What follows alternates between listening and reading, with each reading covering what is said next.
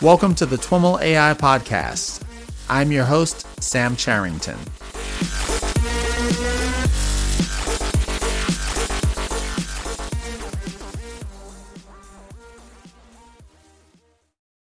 Chris, welcome to the podcast. Hi, well, thank you so much for having me, Sam. Thank you for joining us. I'm really looking forward to diving into the discussion here. Why don't we get started by having you tell us a little bit about your background and how you got involved in autonomous vehicles? Sure. Actually, my background's fairly simple. Basically, I've been at the University of Washington for around, what is this now? About the past 18 years. I started in 1999 as an undergrad, and I finished my PhD there in 2009 in aeronautics and astronautics. And I've been in my current position as a research assistant professor for about the past 2 years or so.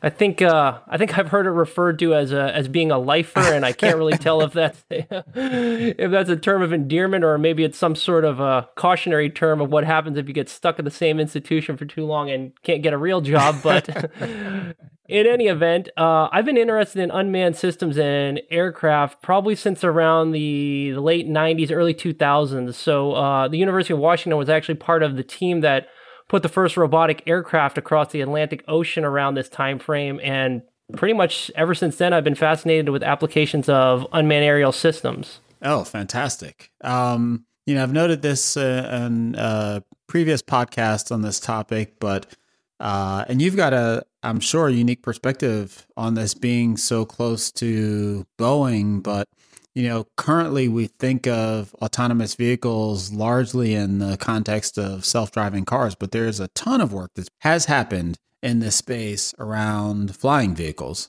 Yeah, absolutely. And I know several of your recent guests have all been talking about self-driving cars. And as you mentioned, that's pretty much a very hot topic of research right now. But I'm not entirely versed on the history of self-driving cars, but I would probably guess that autonomous aircraft and some of the research in that realm has been going on quite a bit longer than that. It started to gain a lot of traction kind of in the early 90s here. Some of the technology finally came to fruition to kind of enable a lot of the current iteration of what you might think of as an unmanned aerial system. But yeah, this research has been going on for quite a while in this space. And in some senses, I think it's an easier problem. And in some senses, it's definitely a more difficult one.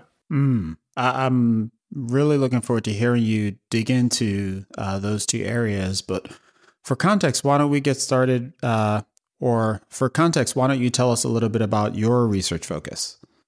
Sure. So, the lab that I direct up at the University of Washington is called the Autonomous Flight Systems Laboratory, and basically we're interested in pretty much researching any technology that's related to guidance, navigation, and control of unmanned systems or automation in general here. So a lot of the times that has projects like looking at autonomous mapping here, or maybe performing risk assessment of an unmanned mission, or looking at maybe path planning. So there's a couple of different projects we've looked at in the past, but the one flavor that unifies them all is they have some technology that's related to an aircraft or autonomy in general. You say autonomy in general, meaning other types of vehicles beyond aircraft? Yeah, absolutely. We've looked at some things like some obviously ground robots, some surface vehicles like autonomous boats here, but in general, a lot of the times we've historically been interested in the algorithms that are running on these systems here.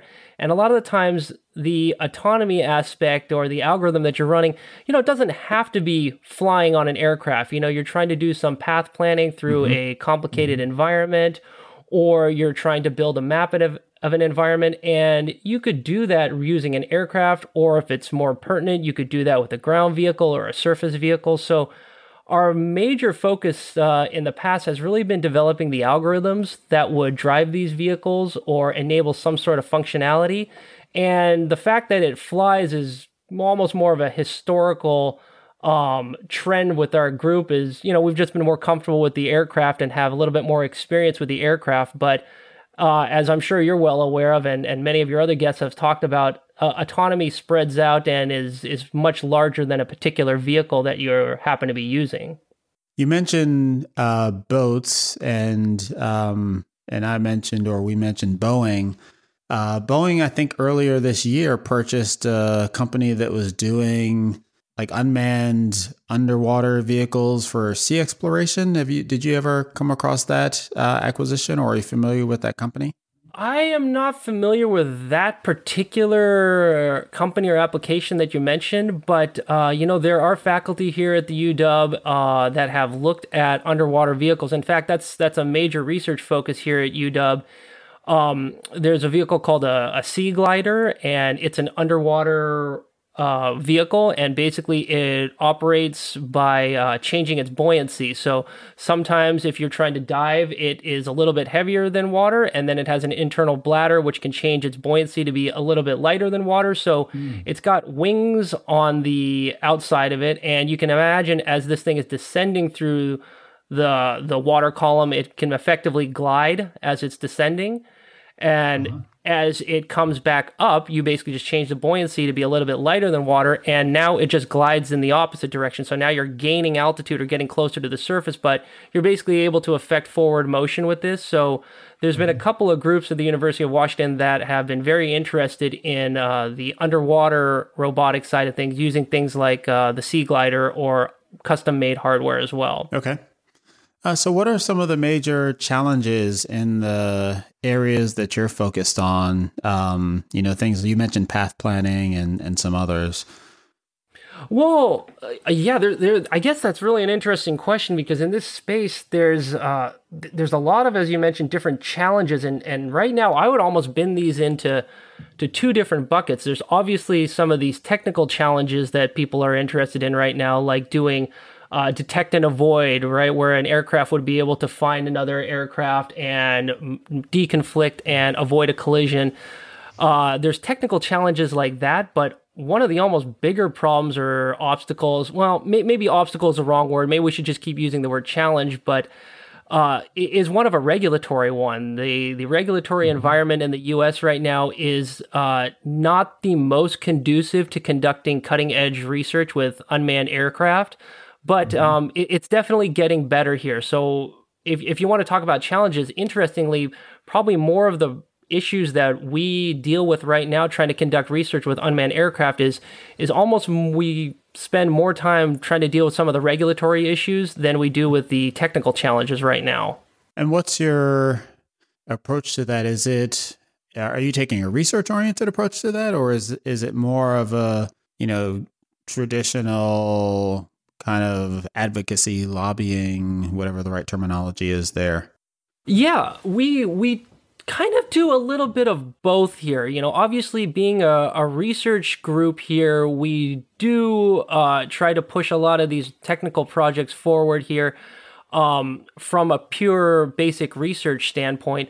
But as you mentioned, the lobbying and the advocacy and the public perception is almost just as important. UAS right now seem to be this very polarizing topic right now. A lot of people love them. People like you and I, and probably the majority of the audience of people that listen to this podcast are, very technologically savvy. They see the potential benefits here of unmanned aircraft and unmanned aerial systems, and really think that it's probably one of the next major revolutions in the aerospace industry. So you got that side of the fence, but then on the other side of the fence, you have a large chunk of the public right now that don't think that they're a good tool and perceive UAS as something that the government is going to use to invade your privacy here. So you have this polarizing space where you've got some people love it, some people hate it. So I think one of the jobs here, obviously the people that are working in this space, is probably to try to change the perception of some of the people that are a little bit negative or on the fence on these systems, and show them that, there really are a lot of positive applications for this type of technology right now. So advocacy is a large part of the work right now, I think, in order to try to change that perception. I'd like to get to some of the details of the research specifically on the technology side, but just for sake of completeness, when you think of the positive benefits, or more specifically, the positive use cases or applications, what are the things that you tell people to try to win them over? Yeah, the great question. For maybe a little bit of historical background, as you probably know, UAS have their pretty much an established history kind of coming from a military perspective. So a lot of the times you hear about stories of the military using these to conduct intelligence, surveillance, and reconnaissance, or other types of operations. But nowadays, the commercial and the civilian applications of these are really opening up here. So, for example, one of the technical applications that I think has a lot of promise here in the U.S. in the next several years here is this concept of precision agriculture. So the idea here is, can you use unmanned aerial systems to augment or help effectively agriculture and farming here? So, for example, one of the projects we're working on right now is you can maybe call it just an aerial mapping project here. That's kind of the large umbrella term that it falls under. It's a very popular one. Maybe I'll preface that. It seems like right now everybody and their dog wants to use an aircraft to try to provide some type of aerial map. So, we kind of wanted to jump on that bandwagon a little bit as well. And we've done a couple of projects where, we would like to use a aircraft or some kind of imaging system to gather large data sets here over a farm here. And the data that you gather is very interesting. You could do something simple like using a normal electro-optical camera to get your, red, green, blue channels of what does a farm look like from the visual, optical range of sensors, and provide that information to a farmer. That's maybe the first layer here is, you would have to take all of these images and stitch them together here to generate a high resolution orthomosaic of some kind of area.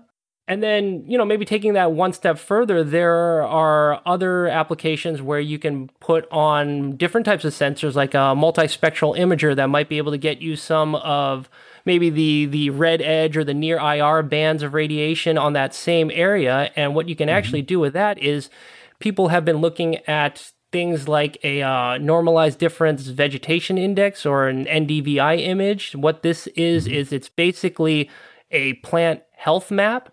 So what it will do is not just show you what does the farm look like from the air, but it can show you in this other another perspective of that same farm. You can kind of get an idea of which plants are vigorous or healthy, and maybe which areas of the farm could use a little bit more attention. So that's obviously has a lot of potential applications to helping agronomists and farmers learn a little bit more about their crops and their products. So when I think about that application area, there are, and try to decompose it into different problems that one might apply machine learning and AI to, there's certainly you talked a little bit about the sensors, and, there may be some ML in like stitching together, creating these orthomosaics and doing it in I know I forget the term. It's like, essentially rectification, like correcting for earth curvature and other anomalies, maybe removing cloud cover or things like that. Across the different things, aside from the sensor load and the various things related to, the sensor data. And I guess the other big one is obviously the processing of the data and applying it to the use case. Like, what do these images tell us about the health of the underlying agricultural system? It strikes me that in some ways, like the autonomous flight aspect of this, might be one of the easiest problems, right? At least if you separate out the collision avoidance thing. Like, even consumer drones, you could kind of lay out like a waypoint, a GPS waypoint grid, and just have the UAS follow that waypoint grid. And I guess this is really all a setup for, like, what are all of the things that, someone like me who's distant from this doesn't even think about, that make it way more, nuanced and complex than one might think. No, you bring up a lot of really good points there, Sam. And in fact, I kind of wanted to dig in a little bit more on that last statement you made, where the the flight planning and the actual execution of, say, an autonomous flight. You're right. That is kind of the boring part. That's kind of a solved problem at this point. It's a fairly mature technology. Just automating an aircraft to do some kind of a mission. Right now, we've got undergraduates in our lab right now. They go out and they buy a $200 little avionics platform, which is this open source hardware and software package, and you can integrate that onto a pretty much vanilla radio controlled aircraft, and you have yourself a quote unquote drone right now that you can tell it where you want it to fly, you can tell it how high, you can tell it when to land. All of that is great here, right? And autonomy. I'm sorry for interrupting. You happen to know the name of that package? I'm sure folks might want to check it out. Oh yeah, absolutely. I mean, there's a bunch of different ones you can find right now, but I think probably the most popular package, at least for the introductory level of getting into UAS here, it's a system called a Pixhawk. Okay. And it's basically an Arduino-based system here where you would load on the open source firmware packages called it's the ArduPilot family of software. And that can do things from flying a plane or flying a multi-rotor or doing a ground robot. So it's really a lot of fun. It's sort of the Arduino package for doing unmanned systems. You're building your own unmanned vehicle. It's a pretty easy way to get introduced to these systems. But, like we were talking about earlier, that's sort of the easy part of this, right? That's the solve portion of the problem here. So nowadays, unmanned aircraft and UAS, they're really a means to an end, right? All you're trying to do in a lot of the research topics now is carry some sort of sensor, right? All you need here is that unmanned aircraft to take sensor somewhere that you want and take the data that you want. And then doing something with that data or extracting the relevant information, that's where a lot of the research is right now.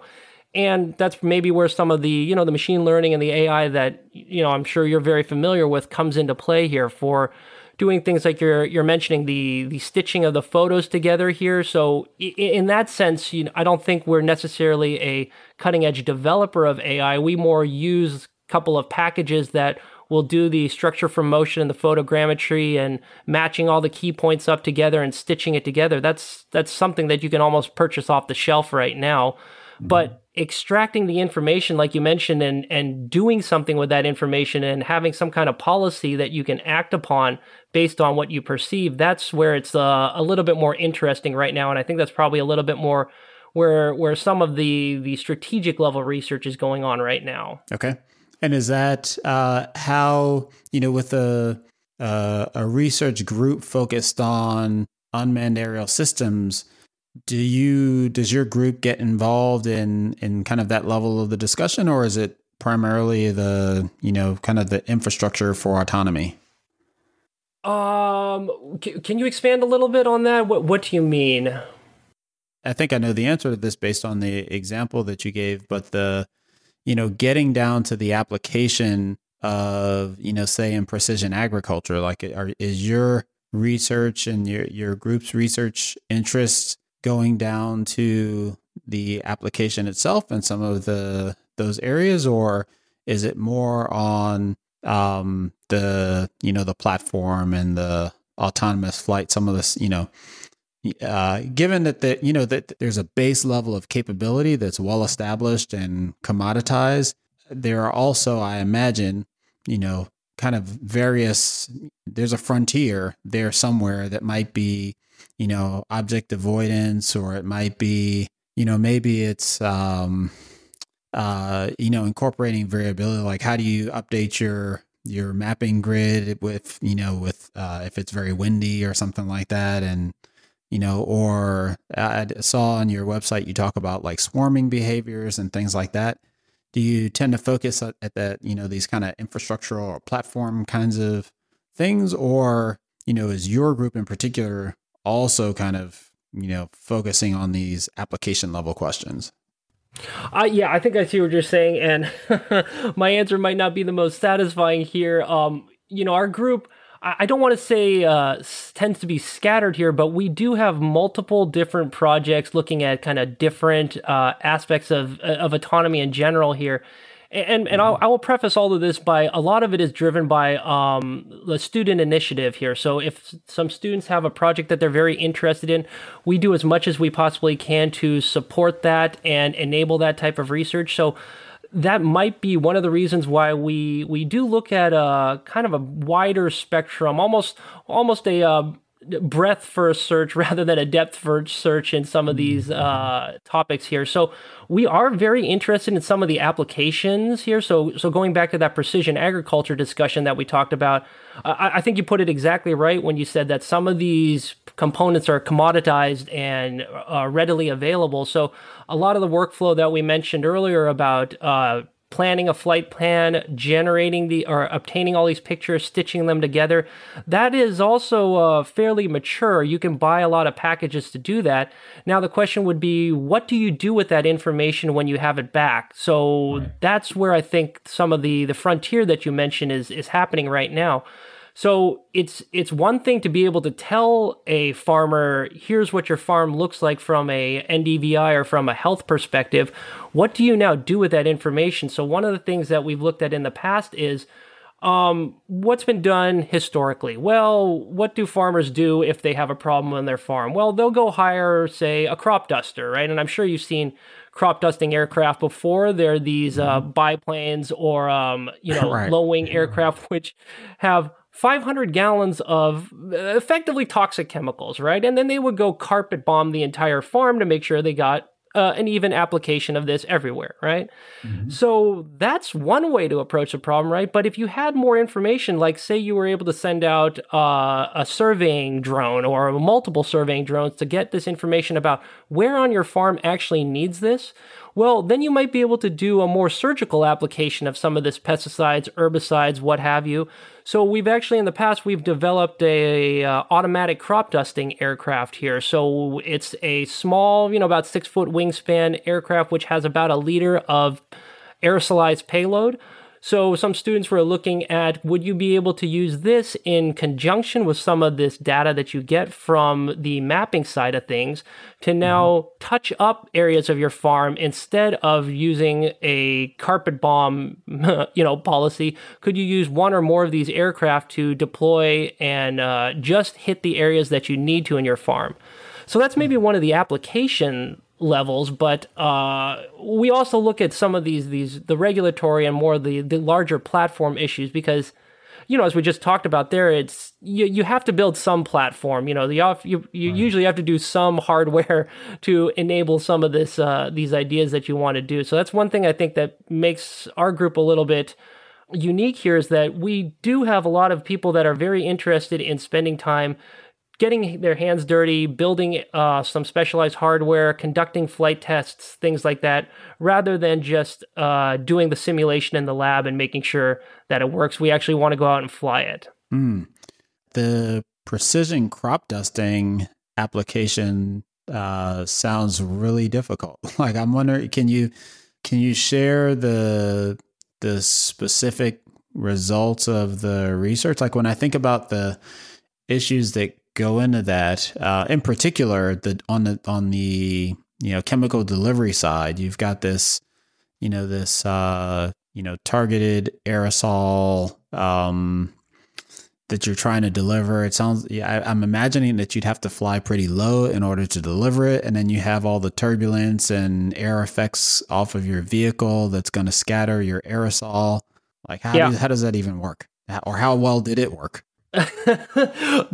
You again have a real knack for asking the exact questions that I think need to be asked here.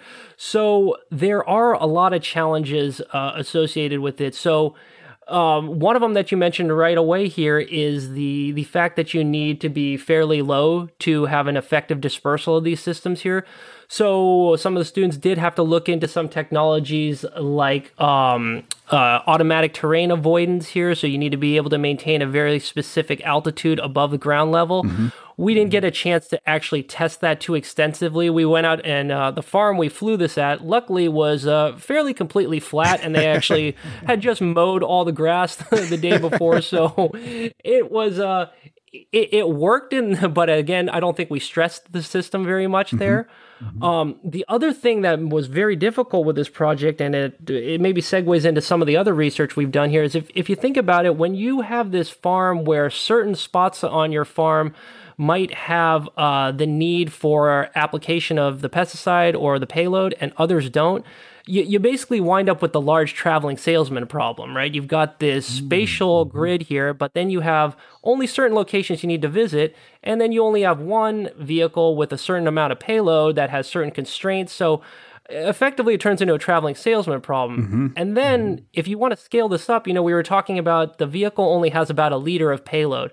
Well, I don't think a farmer wants to be out there all day, shooting 1 liter of payload, having it land, refill it, exactly, going back out again. So maybe scaling this up to a swarm of vehicles where you could have multiple of these aircraft going out and doing this might cut down on the amount of time necessary to do this. But now, instead of a one-dimensional traveling salesman person, you have like N agents that you want to do traveling salesman with effectively. And that can be kind of challenging. So some other projects in the past that our groups looked at have been maybe trying to tackle some of these problems using evolutionary computation and algorithms. I believe you had a guest in the past from UT Austin talking a little bit about this, maybe from the financial side of things. But right. That was Risto Mikalainen. Okay, right. I remember hearing one of them. That was a really good podcast, and I kept trying to think about what were some of the parallels to maybe some of the evolutionary algorithms that we would apply here for unmanned aircraft. And this is one of the places where it would work here. You mentioned you have multiple aircraft or multiple agents, and then you have environmental problems. I think earlier we were talking a little bit about what if you have wind, what if you have turbulence. If your environment is complicated, it gets a little bit interesting. So one approach that I think has has yielded some reasonable results here is trying to do the path and the task planning using evolutionary computation rather than, say, traditional optimization techniques. Okay. You mentioned swarms of vehicles. This is also something that's been researched, at least theoretically. I think we're a lot closer to application now with, these small, inexpensive vehicles than previously, but I think some of this stuff goes back to the 70s even maybe, or what kind of things have you looked at, or what have the research results been of your different forays into this? Like for the precision agriculture, like how far did you get with that, and how did you formulate the problems? Well, I definitely don't want to claim to be an expert in this arena by any means, but I mean, I'm happy to talk about some of the things that we've done in the past. Maybe going back to that evolutionary computation example, that was a project which had multiple vehicles involved in it, and maybe you could call it a swarm. I guess the terminology swarm seems to have different contexts and different meanings depending on who you're talking about here, but from our perspective, maybe we would think about this as just multiple vehicles trying to achieve some kind of common goal. So in the past, we've done things like searching with multiple vehicles. So we have a cooperative group of vehicles or in your team, and you need to spread out and search a potentially spatially complex environment here, which might have obstacles, which might have danger zones, or might have regions that you don't want to be in. So we looked at trying to apply multiple vehicles in these scenarios here rather than just a single vehicle. And searching with multiple vehicles is by no means a new topic. As you mentioned, this has probably been from the 70s or earlier. I think a lot of the early work with, I believe Alberto Elfs did a lot of work in occupancy grids and occupancy-based maps back in the 80s here. And we sort of tried to extend some of that work here to using multiple aircraft to search an area cooperatively. So that might be one aspect where you might consider this to be a swarm application, although in that sense, the vehicles, they were not actually tightly coupled together. They were more cooperatively interacting with one another. So that was one application, I guess, where you have multiple vehicles. We've done other projects here where you try to have a more rigidly structured swarm. So we did some work with Boeing a little while ago where we wanted to have a dynamically reconfigurable formation. So the idea would be you have a formation of vehicles, either in a line or a diamond or some kind of configuration here. And for the most part, that's usually fine and dandy. You can go flying around in the atmosphere with this formation and maintain its structure, no problem. But you've got people now talking about trying to do urban navigation like in cities. And you can imagine now you've got constraints, you've got obstacles. So this swarm needs to be able to reconfigure itself and adapt to moving around these obstacles, or maybe going through choke points, like trying to get through a window or a narrow intersection. So we looked at some of that work there with multiple vehicles and swarms here. When you're looking at these multi-vehicle problems, whether it's this formation flying problem or formation missions or the group search, what are some of the approaches or algorithms that come into play?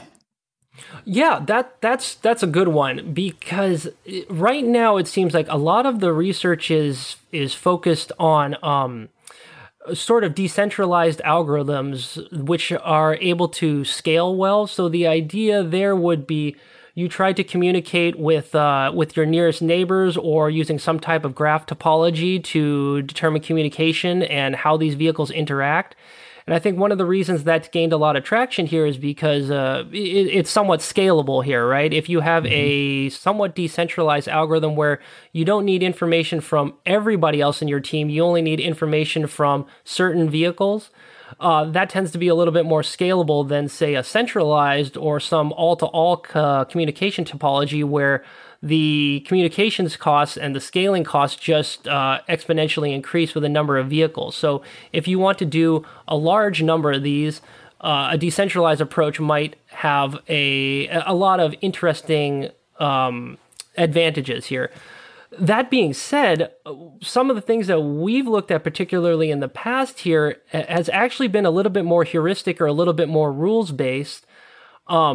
I think it's really great to be able to talk about scaling this to 50, 100, 200 vehicles, but in reality, the state of the technology is at such a level here that I think you'd be lucky if you can get 5 vehicles cooperating together simultaneously. So right now, we've personally been focusing a little bit more on the rule-based or the heuristics or the centralized type of algorithm to coordinate multiple vehicles. So that search work that we talked about earlier, it was basically you have this star topology where everybody communicates with a centralized coordinator.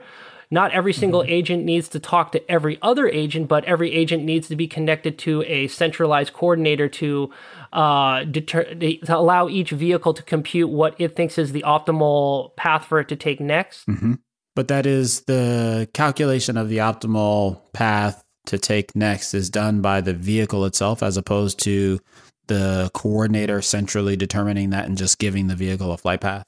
Correct. So the vehicles would be able to make their own decisions here, although it does rely on information or inputs from the centralized coordinator. Okay. And the coordinator role can change. It doesn't necessarily need to be a ground station. It could be one of the vehicles. But as long as you have a central agent or some kind of clearinghouse that would have some information that all the other vehicles need, that's what we were using to make some of these systems like the searching or the evolutionary path planning work. And is that central coordinator or the central information, is that just state, or is there also... are there any elements that need to be centrally computed? I guess it would depend on the application. So for example, like the searching application where we had this environment and you wanted to send out a swarm of vehicles to find some kind of target, like a lost hiker or a boat, something like that. The information that the coordinator maintained would be a map or the state of the world. So you're right. In some sense, it would have some state here that the vehicles could then have access to make their own independent decisions on what to do next here. In the case of the evolutionary path planning here, the idea with that was, you would have multiple vehicles trying to achieve some type of team-based goal here. And to do that, each vehicle needed to compute its own flight path to achieve something. And what the centralized coordinator did would be able to look at every vehicle, effectively made a bid on a task here. They would say, based on my tactics, based on my capabilities, based on my constraints, in order for me to execute a certain task, I think it's going to cost me X amount of whatever the metric is, fuel, time, money. Mm-hmm. And then the coordinator would then be able to effectively act as like an auction, an open market, like a free market. Right. The coordinator would be able to pick and assign tasks to the vehicle that could do that for not necessarily the cheapest individually, but the cheapest for the entire team, right? So the coordinator would be able to assess and evaluate who needs to do what so that the overall team could achieve the mission. Mm-hmm. It strikes me that in that case, you run into potential like local optima type problems, or the cost is potentially highly dependent on like the time horizon and the sequence of tasks that each of the vehicles takes on. Did you look into that aspect of it?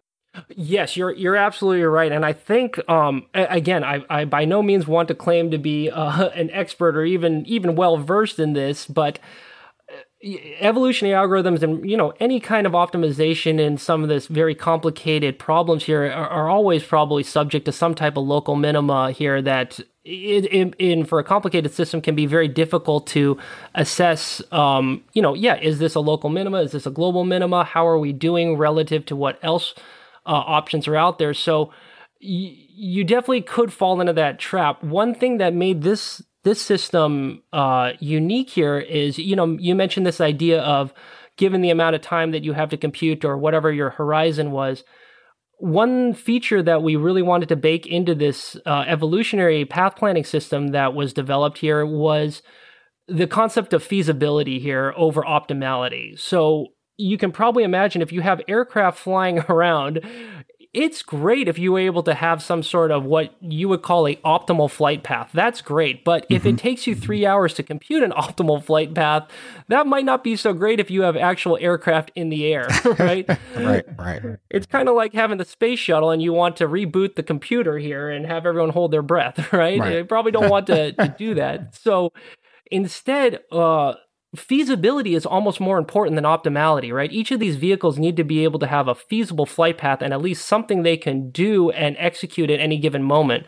So what we wanted to do was make sure that the evolutionary algorithm only sort of considered feasible trajectories or solutions at any given point. So you might think of this as some type of interior point method from a larger optimization standpoint, but that I think was something that made that a little bit interesting and unique here, because optimality wasn't as highly prized as feasibility. And I guess, if you think about it long enough, optimality is, by definition, it's subjective, right? It's whatever cost function or utility function you decided to cook up and decide to apply to this scenario. Who's to say there isn't a better optimality function or cost function somewhere else? So in a lot of these cases, your constraints actually are more important than what you have decided as this utility function to apply. Oh, that's a really interesting way of thinking about it, and something that probably gets lost in a lot of the conversations about optimizations. Did you look at, though, the feasibility cost, I guess, for lack of a better term? Like, did you compare that to the optimal for a given cost function and try to get a sense for, what was the cost of operating under fixed resource or time constraints? Gosh, you've got me in a corner there here. I don't recall the specific details here, but I'm going to have to punt a little bit on that and say, sure. I don't believe we actually did an in-depth sensitivity study on that front. Okay, great. So for folks that are interested in learning more about this type of research, are there any particular, you've mentioned a couple of different projects that you've worked on. Are there specific papers that they can go and track down to learn more about the way you approach that problem? Yeah, absolutely. We have a couple of papers on our lab website here. again, most of them are compartmentalized by these different projects that we're working on. So yeah, please or let me know. I'm happy to share projects or papers with anyone that's interested. Yeah, we'll definitely include links to the ones that we talked about. Hopefully you can help us pull together a list of those, as well as the website as a whole. For folks that want to learn more about the field in general, do you have any starting places that you tend to point people to? That's a really good question here. So I guess it's hard to define the field, right? There's so much. Right. That's exactly what I'm trying to think about right now. Is like we've had a really good discussion here about, there's the technical field for sure, things like the detect and avoid, or the path planning, or the information processing on the data you return from these aircraft. That's definitely one exciting area of the field. But the ones that we're seeing a lot come out right now are.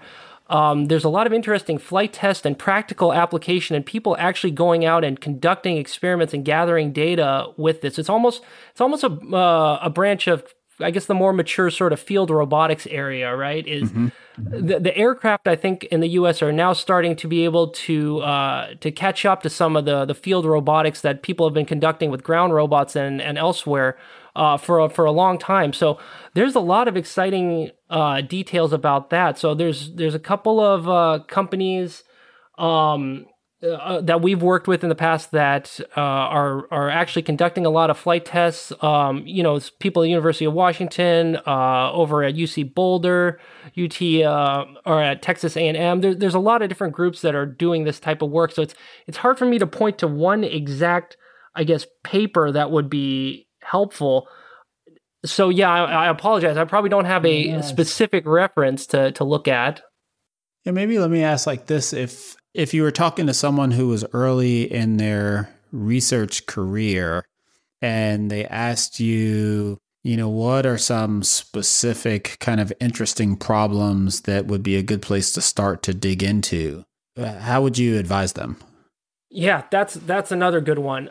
I guess at this point, where things are really interesting, at least from our perspective here, is we're doing a little bit of work right now. We're seeing a lot of interest in this idea of risk assessment of UAS. So if you're not sure on exactly what part of UAS you're interested in, risk assessment is actually an interesting way to take a look at this, because what's happening right now is a lot of people, in order to gain waivers or the ability to conduct their operations with under FAA jurisdiction, need to provide some type of risk assessment showing that their operation is safe. And by doing that, by conducting this risk assessment, you're forced to sort of take a overall look at not just a specific technology on board an aircraft, but the entire flight operation envelope and operation in general. So you actually have to look at the end-to-end mission using a UAS. So that's, your checklist, that's your area of operations. Then the technical aspects would be that's your platform and what kind of avionics you're running, what kind of control algorithms. So if you're able to understand the risk associated with the given UAS, that's a really good way to try to get a bird's eye view of what are some of the challenges and issues associated with UAS and the research that's going on with them right now.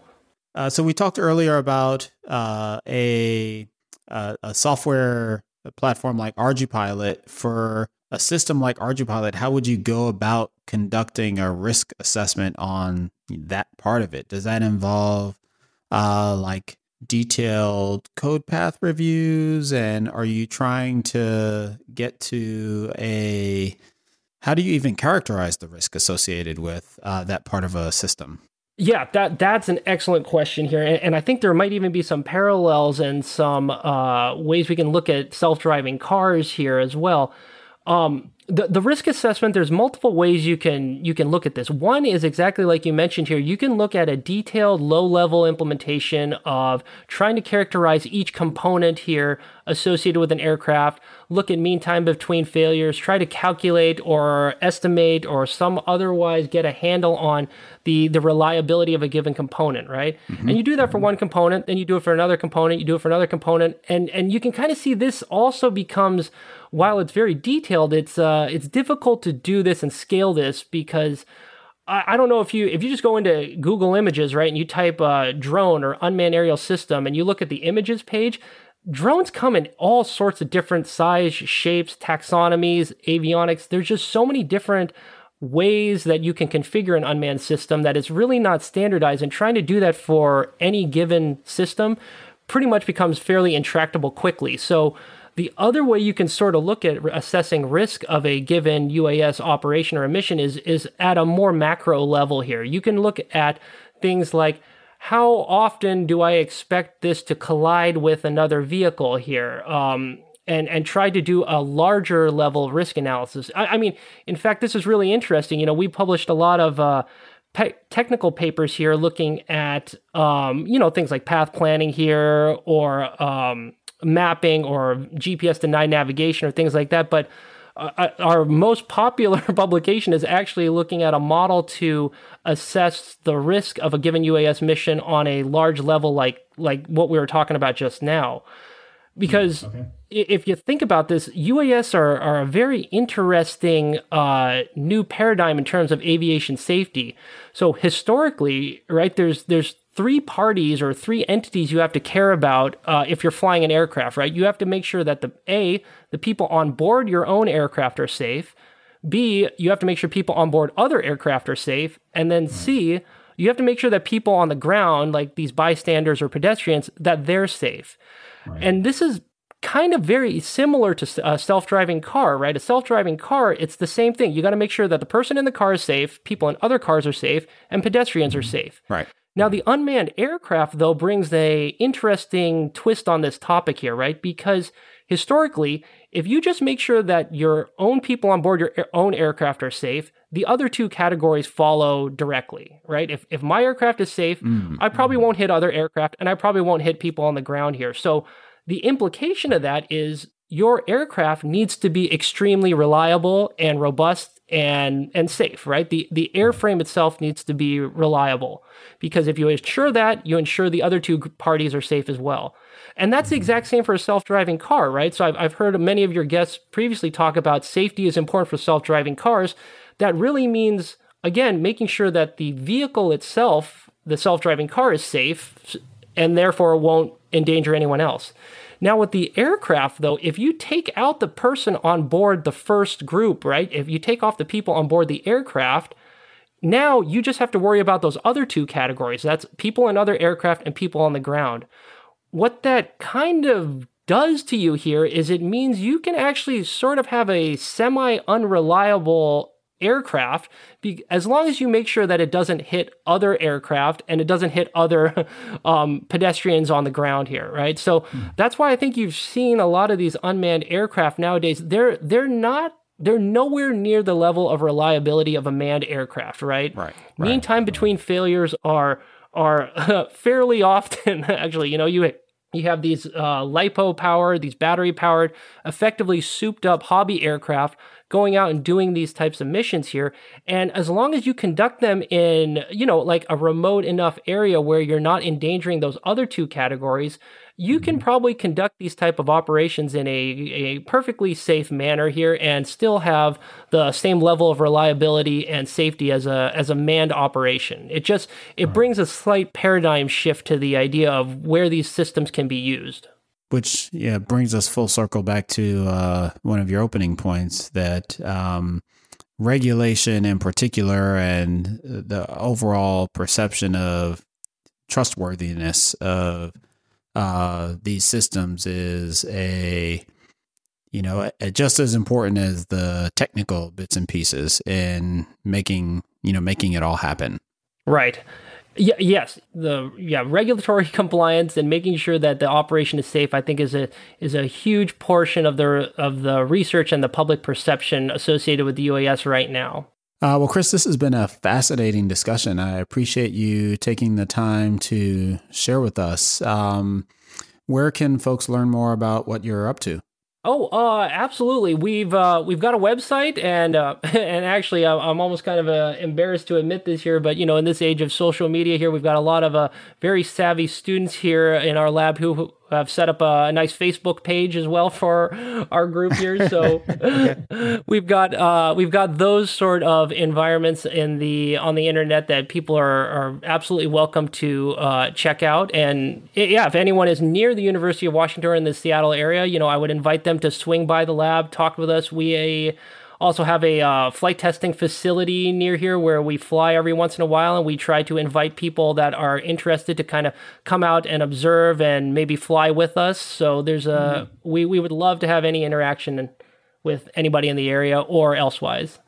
Great. Well, I'll include a link to your page on the UW site and get with you about any other links that it would make sense to share. Oh, thank you. That would be great. Awesome. Well, thanks so much. I appreciate it. No, thank you so much for having us. It's been a real honor to be here. Thanks, Chris. All right, everyone. That's our show for today. For more information on Christopher or any of the topics covered in this episode, you'll find the show notes at twimlai.com/talk/129. If you're not an ML or AI practitioner, but you want or need to increase your depth in these critical areas, remember to check out my upcoming AI Summit at twimlai.com/AI Summit. Thanks so much for listening, and catch you next time.